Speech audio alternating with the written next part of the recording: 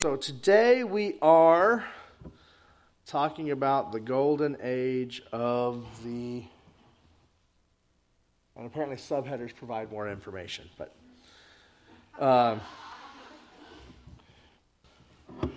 we are talking about the golden age of church fathers. We've talked about church fathers. She just caught it. Oh.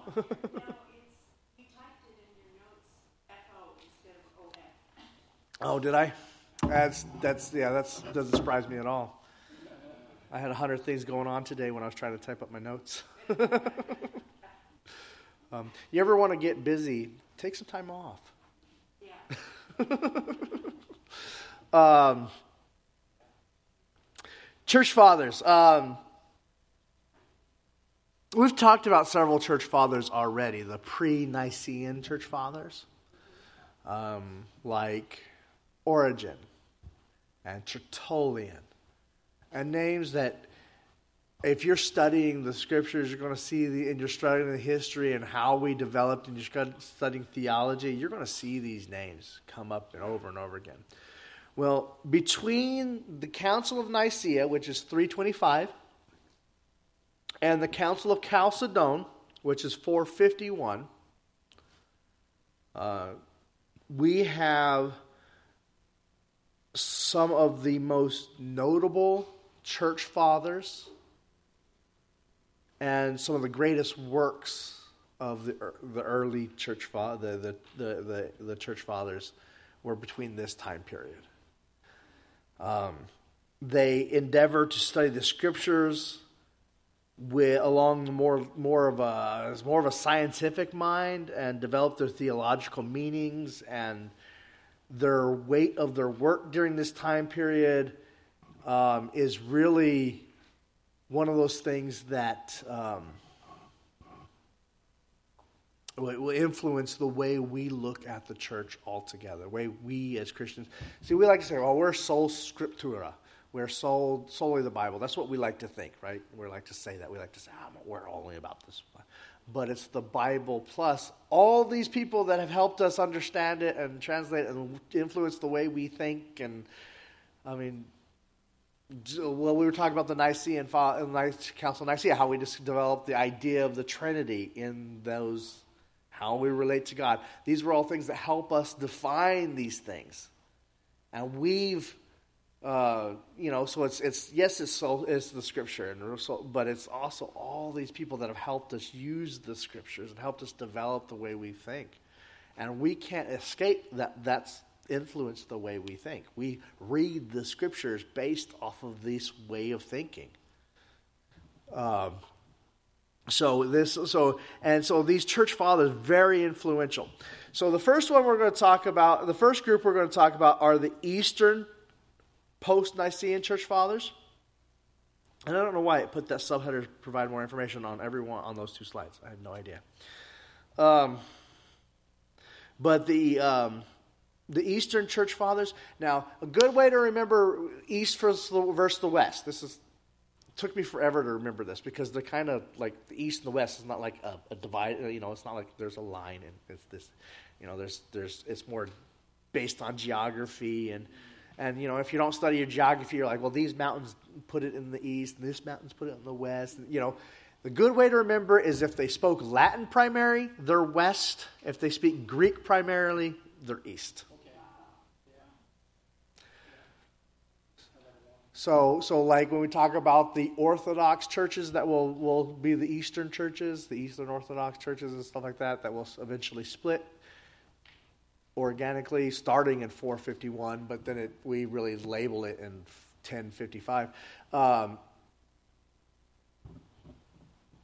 They are the Greek speaking, so like they're the Greek speaking churches, and we even have those churches in the United States. Even a few of our members here are Eastern Orthodox in doctrine.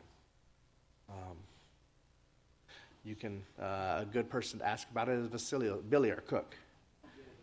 He's Eastern Orthodox. They're from the Greek-speaking backgrounds.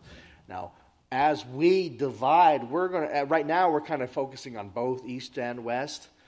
eventually we're going to have to just focus on the West because that's what's going to influence us in the United States more. So there's just too much for me to talk about everything. Because we've already skipped a lot. But the Eastern Church Fathers, these belong to the Alexandrian and the Antioch schools.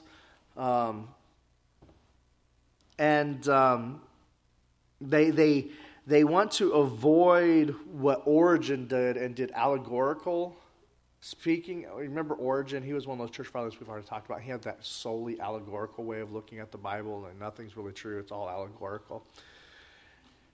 But so they avoid that, but they're still from the Alexandrian school. And probably the most famous from this area is John Chrysostom. Now, that handout I gave you is actually one of his writings. This is actually the Acts of the Apostles by St. John Chrysostom, Archbishop of Constantinople. This is part of the public domain. So if you're watching us online, you can type it in, and I'm sure you can find a copy of it online. But this is just one of his homilies. John Chrysostom was from about 347 to 407. He was called Chrysostom. He was just John. Shortly after his death, because his elegance was, he was named. It means golden mouth. He was John Golden Mouth. That's what it translated into English. He was such a great speaker that they called him Golden Mouth. And when you read this, if you choose to read this homily, take the time. Obviously, it's been translated into English. You can read it at home. We're not going to read it today. But you can read it at home. It has a lot of that. The author tries to capture some of that golden mouth, but it was in Greek. So, I have a question. Yeah. My brother James says that was a very nice homily. Homily? Is it a message or what? He goes to the Catholic Church. Yeah, a homily is, well, you know what? I don't want to misspeak. Yeah. I'm going to look up the exact definition so I get it just right because I don't want to misspeak.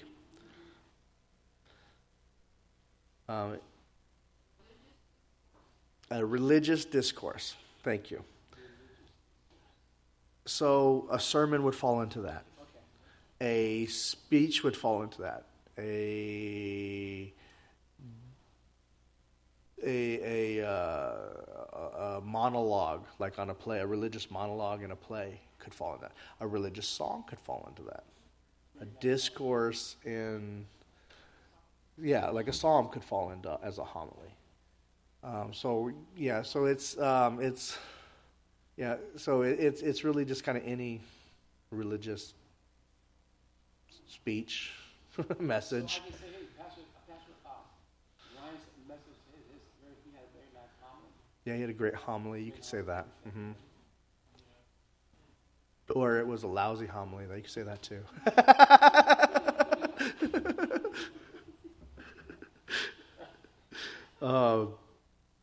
Yeah, you could say that. So this homily, it's homily number 1. So religious discourse number 1 on the book of Acts.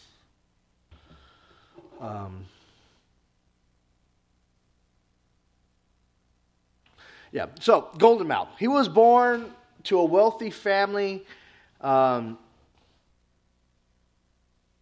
His mother was widowed very early in her life. I want to say it was in the 20s. And she devoted all herself to her son. She never remarried, just devoted herself to his education, his teachings. He was he was a student of Libanus, a sophist. He was a friend of Emperor Julian. He was good. He got great training in the classical Greek, rhetorics, practiced law. But sometime around 368, he becomes baptized. I don't know the story of how he came to know Jesus and all that, but around 368, he becomes baptized. And he becomes a monk. So he goes from like the extreme, where he's practicing law, making very much money, and Greek rhetoric, and then he becomes a monk. And yes, where you give everything away and you go live in a cloister, and so he goes to that extreme. Now, his mother dies in 374, and so he will practice a severely ascetic life until 380, living in a cave on a mountain near Antioch. So he even goes to the point where he's living in a cave. He actually has to stop his regimen of that lifestyle because he gets sick, severely ill, which is one of the dangers of living in a cave, I'm sure. In I have it written down here, 386, he preaches some of his best sermons at Antioch until 398, and you can read some of those online. And he in 398 he becomes the archbishop or the patriarch of Constantinople. He's going to hold this position until the empress of I'm going to butcher this name, Eudoxia, banished him in 401 because he denounced her for her extravagant dress and for placing a silver statue of herself near St. Sophia, where he preached. So she built herself a statue. He denounces her. She has him kicked out. Makes a complaint about to get him kicked out. He's going to die in exile in 407. Where and all of his writings, you're going to see an emphasis on rebuking highly placed wealthy individuals. He wants people to be ascetic and practice giving to the poor, and even to the point of sacrificing themselves. He has about 640 homilies that we still have in existence today. That means 1,500 years later, we still have about 640 of them. We have no idea how many he wrote. No idea.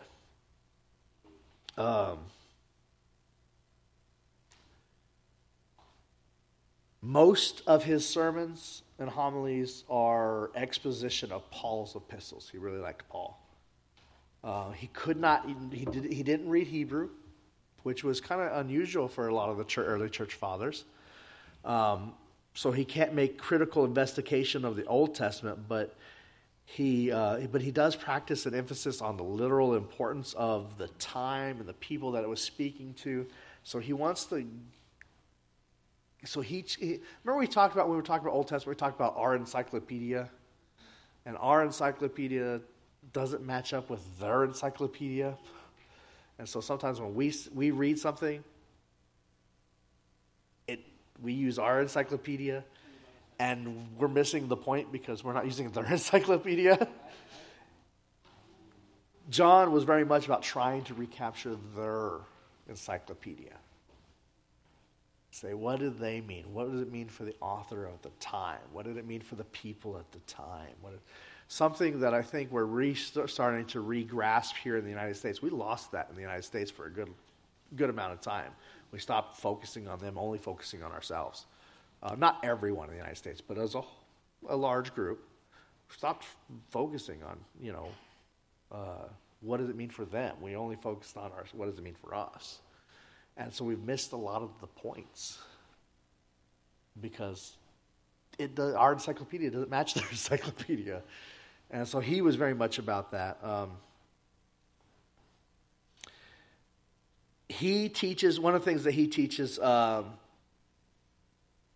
one of the most, is the divorce. There's to be no divorce of morals and religion. The cross and ethics must go hand in hand,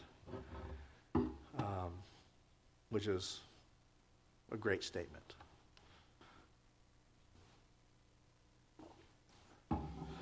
Okay, so that's Chrysostom, great church father, golden mouth. Let me see, I need to go to the next slide. Oh, there's John Chrysostom. There he is. There's another one. Nope. This guy right here. All right. Is Theodore 350 to 428. Theodore of another name I'm going to butcher, so Mopsustia. Yeah, I'm sure I butchered that all over the place. He too born to a wealthy family, got a great education, became ordained as a presbyter in Antioch in 383. He has been called the Prince of Ancient Exegetics. Exegetics is, when we talk about exegetics, we're talking about looking at the scriptures and seeing and getting meaning from them. There's eisegetics, where we put meaning into the scriptures, and exegetics is pulling it out. Eisegetics is wrong, though lots of people practice it. Exegetics is good. Exegetics is where you pull meaning out of the scriptures. You go and you say, well, this is what the passage says. This is what it meant for them. We practice. It's called hermeneutics. Exegetics is that process. And so Theodore has been called the Prince of Exegetics. He opposes a allegorical system of interpretation, and through his understanding of, he focuses a great deal on the grammar of the text, which for some of you are like, that sounds really boring. But if you're a grammateur, it's really interesting. And I was learning today they have like 4 words for this person in Greek, and I have to memorize them for my Greek class.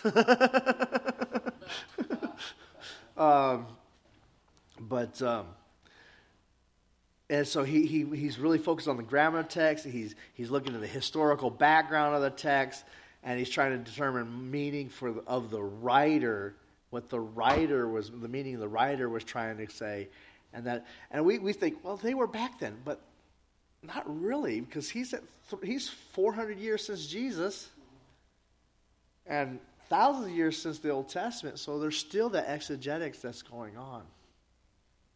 And so he's still trying to grab that. What's the historical context before this? So he's trying to find that, and so all that study makes him a commentator, a theologian. He writes commentaries on books such as Colossians and Thessalonians.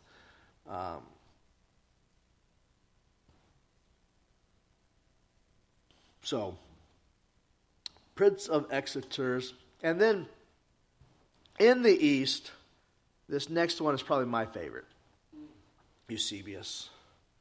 Now, whether you recognize it or not, I have quoted him many times in my sermons.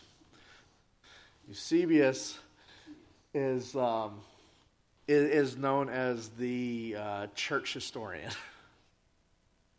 He is and you can still buy his works, the works of Eusebius, and it's all about the church history. And it's one of the most widely studied church fathers of out there. And Eusebius, another good educated man from Pamphylius, well read. And he did everything he could to get more and more resources for his studies. Which I guess one of the reasons I like him, right? I always got to have more resources. And so he takes he preserves some of the best literature we have of ancient profane work. Well, profane means not scriptural works, but also scriptures and commentaries. He gathers it all up. And actually some of the stuff we have, a lot of the stuff we have in existence today, we can thank because he gathered it up as a historian. He said, no, this is important. I got to have a copy of this. I got to have this. I got to have this from a research. So we could read his works and we could say, oh, he's quoting something here. We may not have that quote anymore, but we have his, because he's quoted it, he's made reference to it. So we can thank him for a lot of stuff that we would not have otherwise.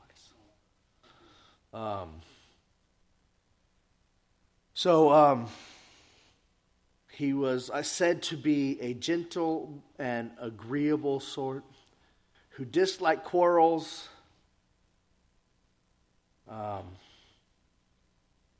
liked to spend most of his time, obviously, in books.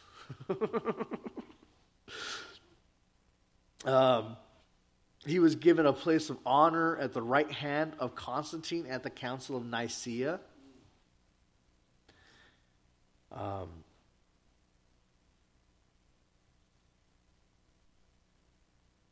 It was the Caesarean Creed put forth by Eusebius that was modified at the Council of Nicaea and accepted. So he's the one who wrote the base of what will become the Council of Nicaea, the Nicene Creed. Eusebius.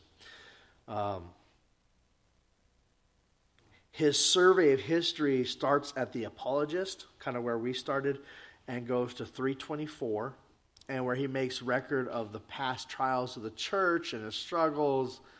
I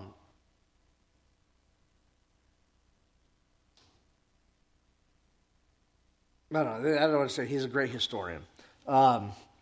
He's responsible for some of the best things we know about how the Bible was formed and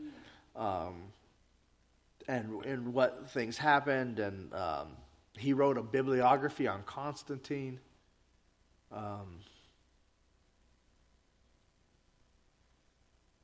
And he wrote with, I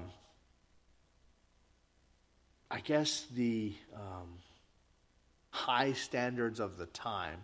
Wouldn't have met up to today's standard, because we have to have proofreading and bibliography and reading it by proofread and. But for the time, it was really he was at the time he was very well trained and he wrote against other historians who were less thorough and accurate as himself, because they wanted to just say this is what happened without giving evidence, and he wrote against them. So anyways, Eusebius, great work, personal favorite of mine. All right, and there are other church history. I'm only grabbing a couple. I don't want to tell you everyone. Those book series you guys got me as a gift, wonderful gift, comes from this period. And so all that was volume 2 from this period. So that big O series was volume 2 of this period. So there's a lot of things. So the Western Post-Nicene Church Fathers. Now these are the Latin ones, and they're going to be different from the East. They're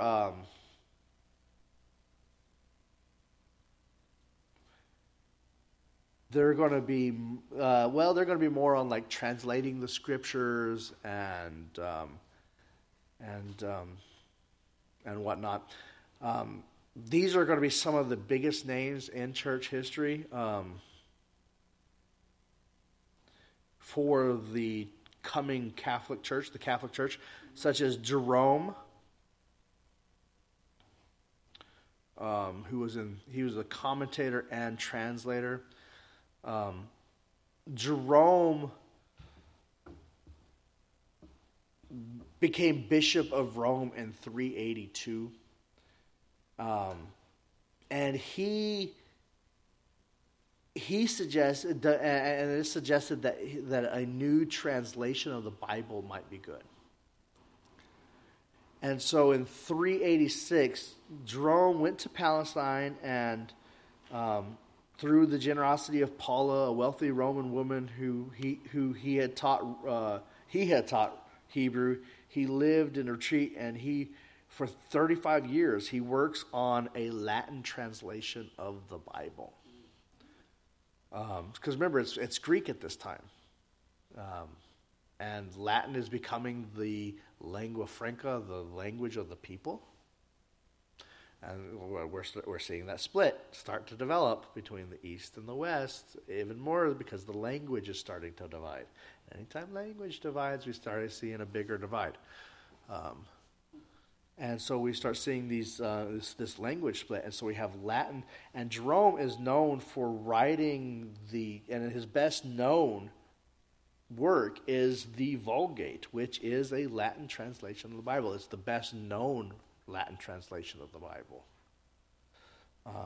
It will be the version of sorts that the Roman Catholic Church will use for the next 1,000 years.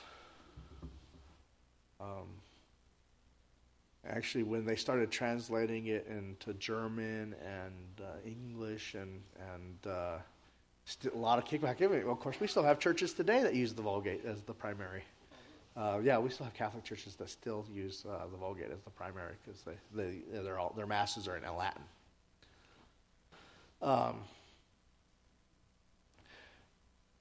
So he wrote the Vulgate. He completes a revision of the New Testament. And these are some of the most important things that happen. We have some of the things we here's a wonderful example of how the Vulgate has changed our lives. All right. Angelos.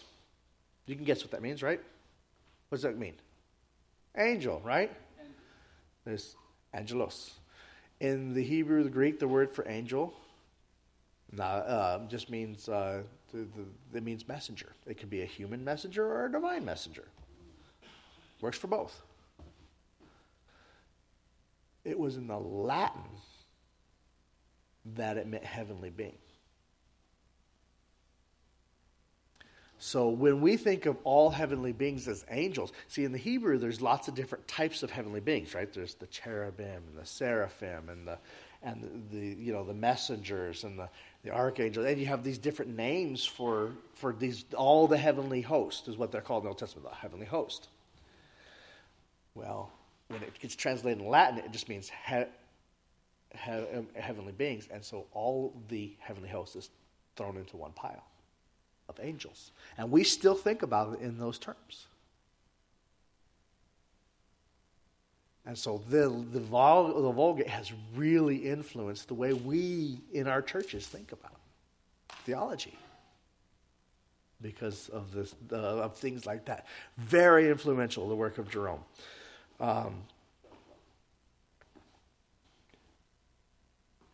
He writes commentaries as well.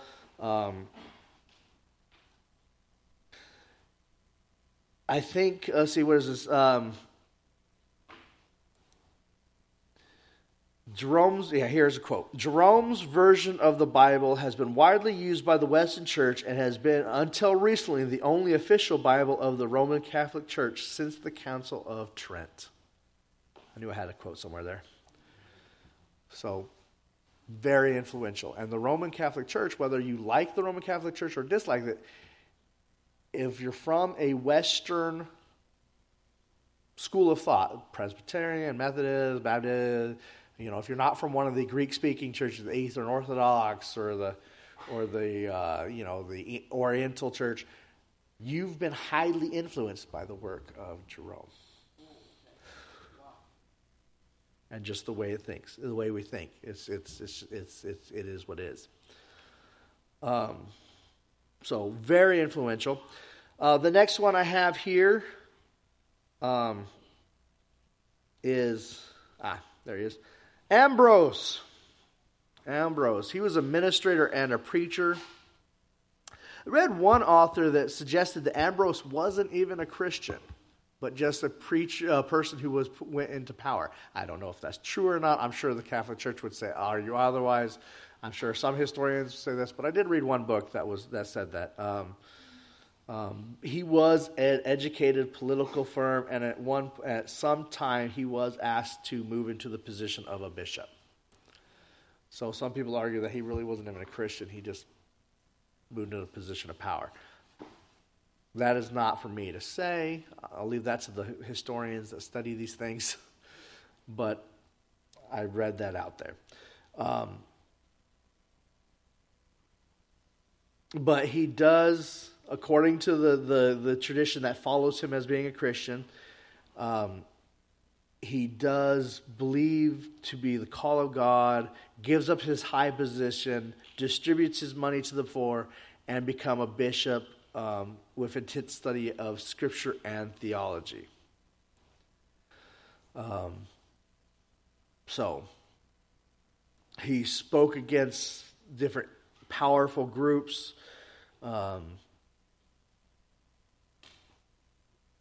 Including in Theodonisus. You like Theodonisus. Emperor Theodonisus in 390, he marches people of Thessalonica into the square and orders them massacred. Over 7,000 people are killed.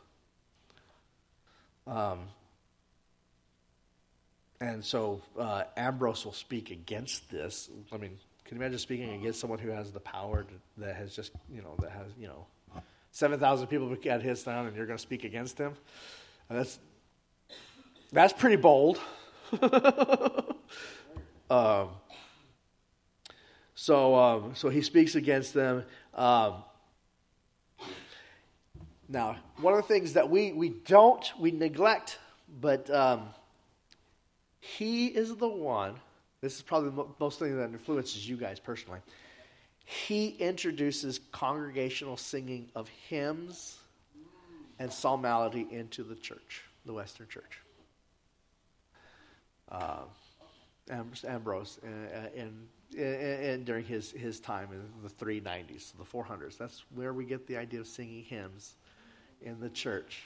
And we're still doing that kind of stuff today. Now, we've changed the style and the songs and we've introduced instruments, and we've got this, speakers that we can play music over, but he's the one who introduced that into the church. So very influential in that regard. One last guy, and then we'll quit for the night.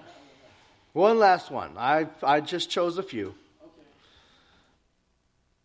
This one, if you have not read his Confessions, the Confessions of St. Augustine, it's a worthy read. It is a tough read, but it's a worthy read. Confessions of St. Augustine.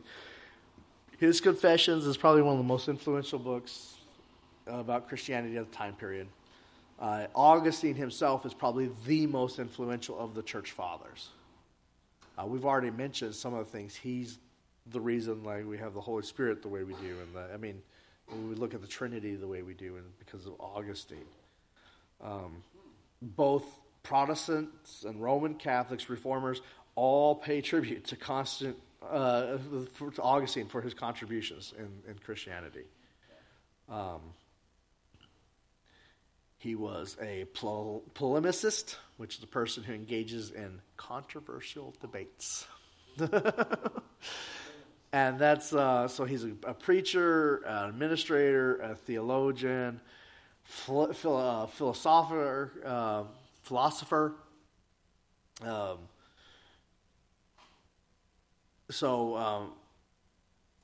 He insists that we must look forward to the city of God, a spiritual civilization. And you can read his Confessions. He was born in around 354 at the home of Roman officials of North Africa. His mother prayed for the conversion to Christian faith, but his days were full of not so Christian activities. He was a man, Augustine, St. Augustine, and you can read about it in his how he was into women and the money and the. He would have been the rock and roll star of his time. He was he got away. He indulged his passions with many. I think it says in his book, illegitimate unions with a concubine. I think it's what it said in his books.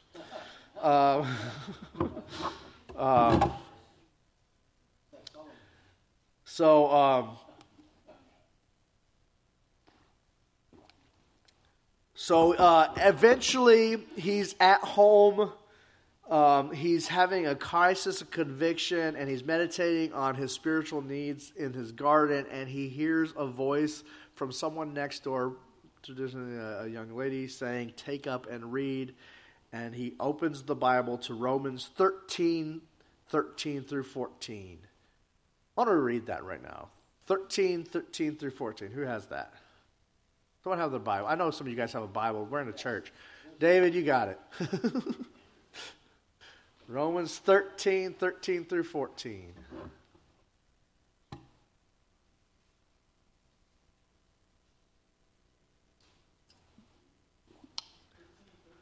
Thirteen and 14.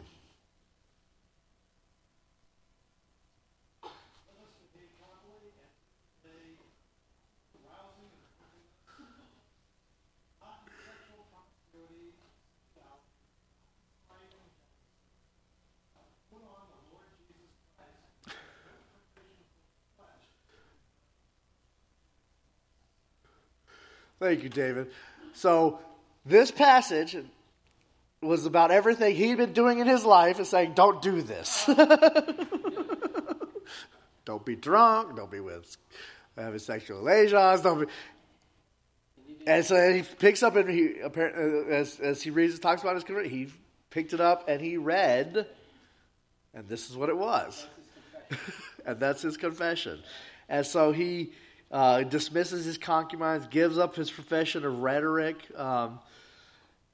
His mother, who prayed for his conversion, dies shortly after he's baptized. So he goes away, he studies, he becomes an ordained priest in 391. He's consecrated the bishop of Hippo, that's Augustine of Hippo, and he'll have that position until 430 when where he dies, and so he left over 100 books, 500 sermons, and 200 letters that we have today. So if you like to, and yes, they're all public domain, so you can read all of them if you so desire. I've read many of them myself. Not all of them, though. So, yeah, and Confessions is probably the greatest autobiography work of its time. It was completed by 401. It's now considered one of the greatest works, like one of those classics that everyone should read. It's usually in one of those lists.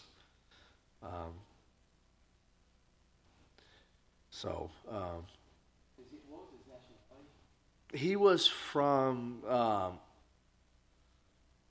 northern Africa, North African. Think what's there today? Egypt. It was actually in Egypt. So Egypt, Alexandria would be in Egypt, Sudan, Tunisia. It's all Muslim territory now. If you look at the map of you look at a map and you see the Mediterranean Sea, and Jerusalem is here, and you have the Mediterranean Sea, you have Jerusalem, and you have. See, I'm going backwards for you guys. So, I'll go this way. So we have Mediterranean Sea, Jerusalem here, Rome is over here. This whole area right here is North Africa. And there's Alexandria was the capital of the time. It was the biggest city at the time. It's no longer. It will be destroyed. But it's going to be. But he's going to be from this North African region, which is all Muslim territory now. Algeria. Thank you. Modern day Algeria. So if you want to know about Algeria, Star's been there.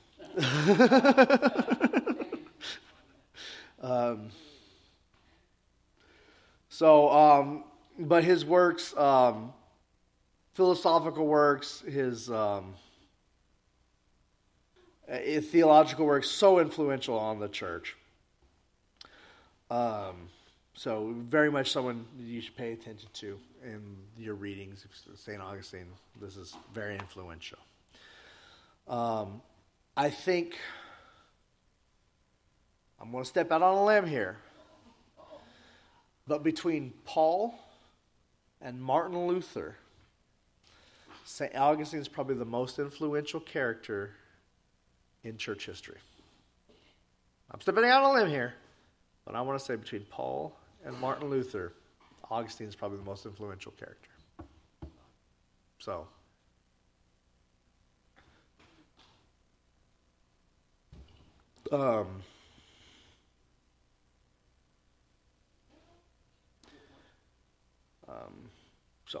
anyways. Do we have any questions, concerns, comments? David?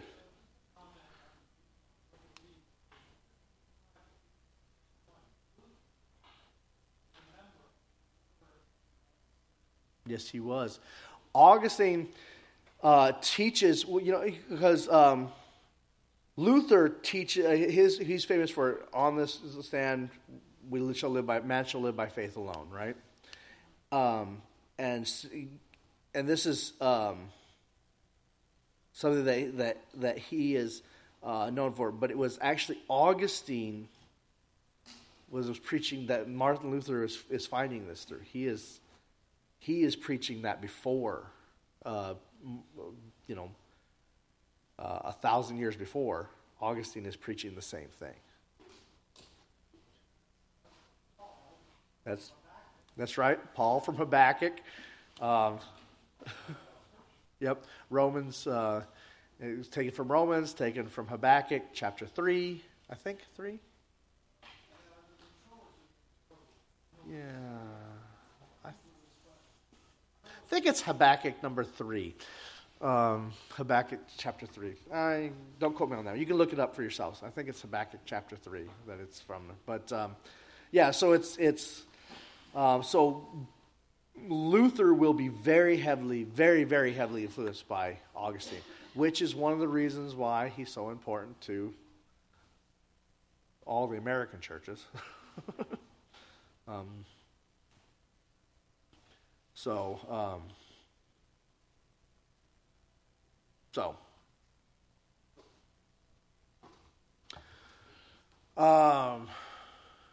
right. Anything else? Yep. Augustine, great character. So we've covered some good people today. Jerome, Augustine, Eusebius, Goldenmouth, Theodore. So let's go ahead and pray, and we'll dismiss. Next week we're going to talk about monasticism and the cloisters, the monks, and that's going to end, once we finish that, which will be finished next week, we're going to end the ancient church history period, and we're going to move into the Middle Ages. Yeah, so we're almost out of the ancient period. We're going to move into the Middle Ages. And that will end really with the Reformation. So, I guess in church history, anyways. So let's pray. Father God, we praise you today, Lord. We thank you for all the wonderful blessings that you have given us, Lord. I pray that you just help us to dialogue with the past, and let our knowledge of truth set us of the past set us free, that we may move into the future with your wisdom and knowledge that you have given us through the wonderful blessing of the past. In Jesus' name I pray. Amen.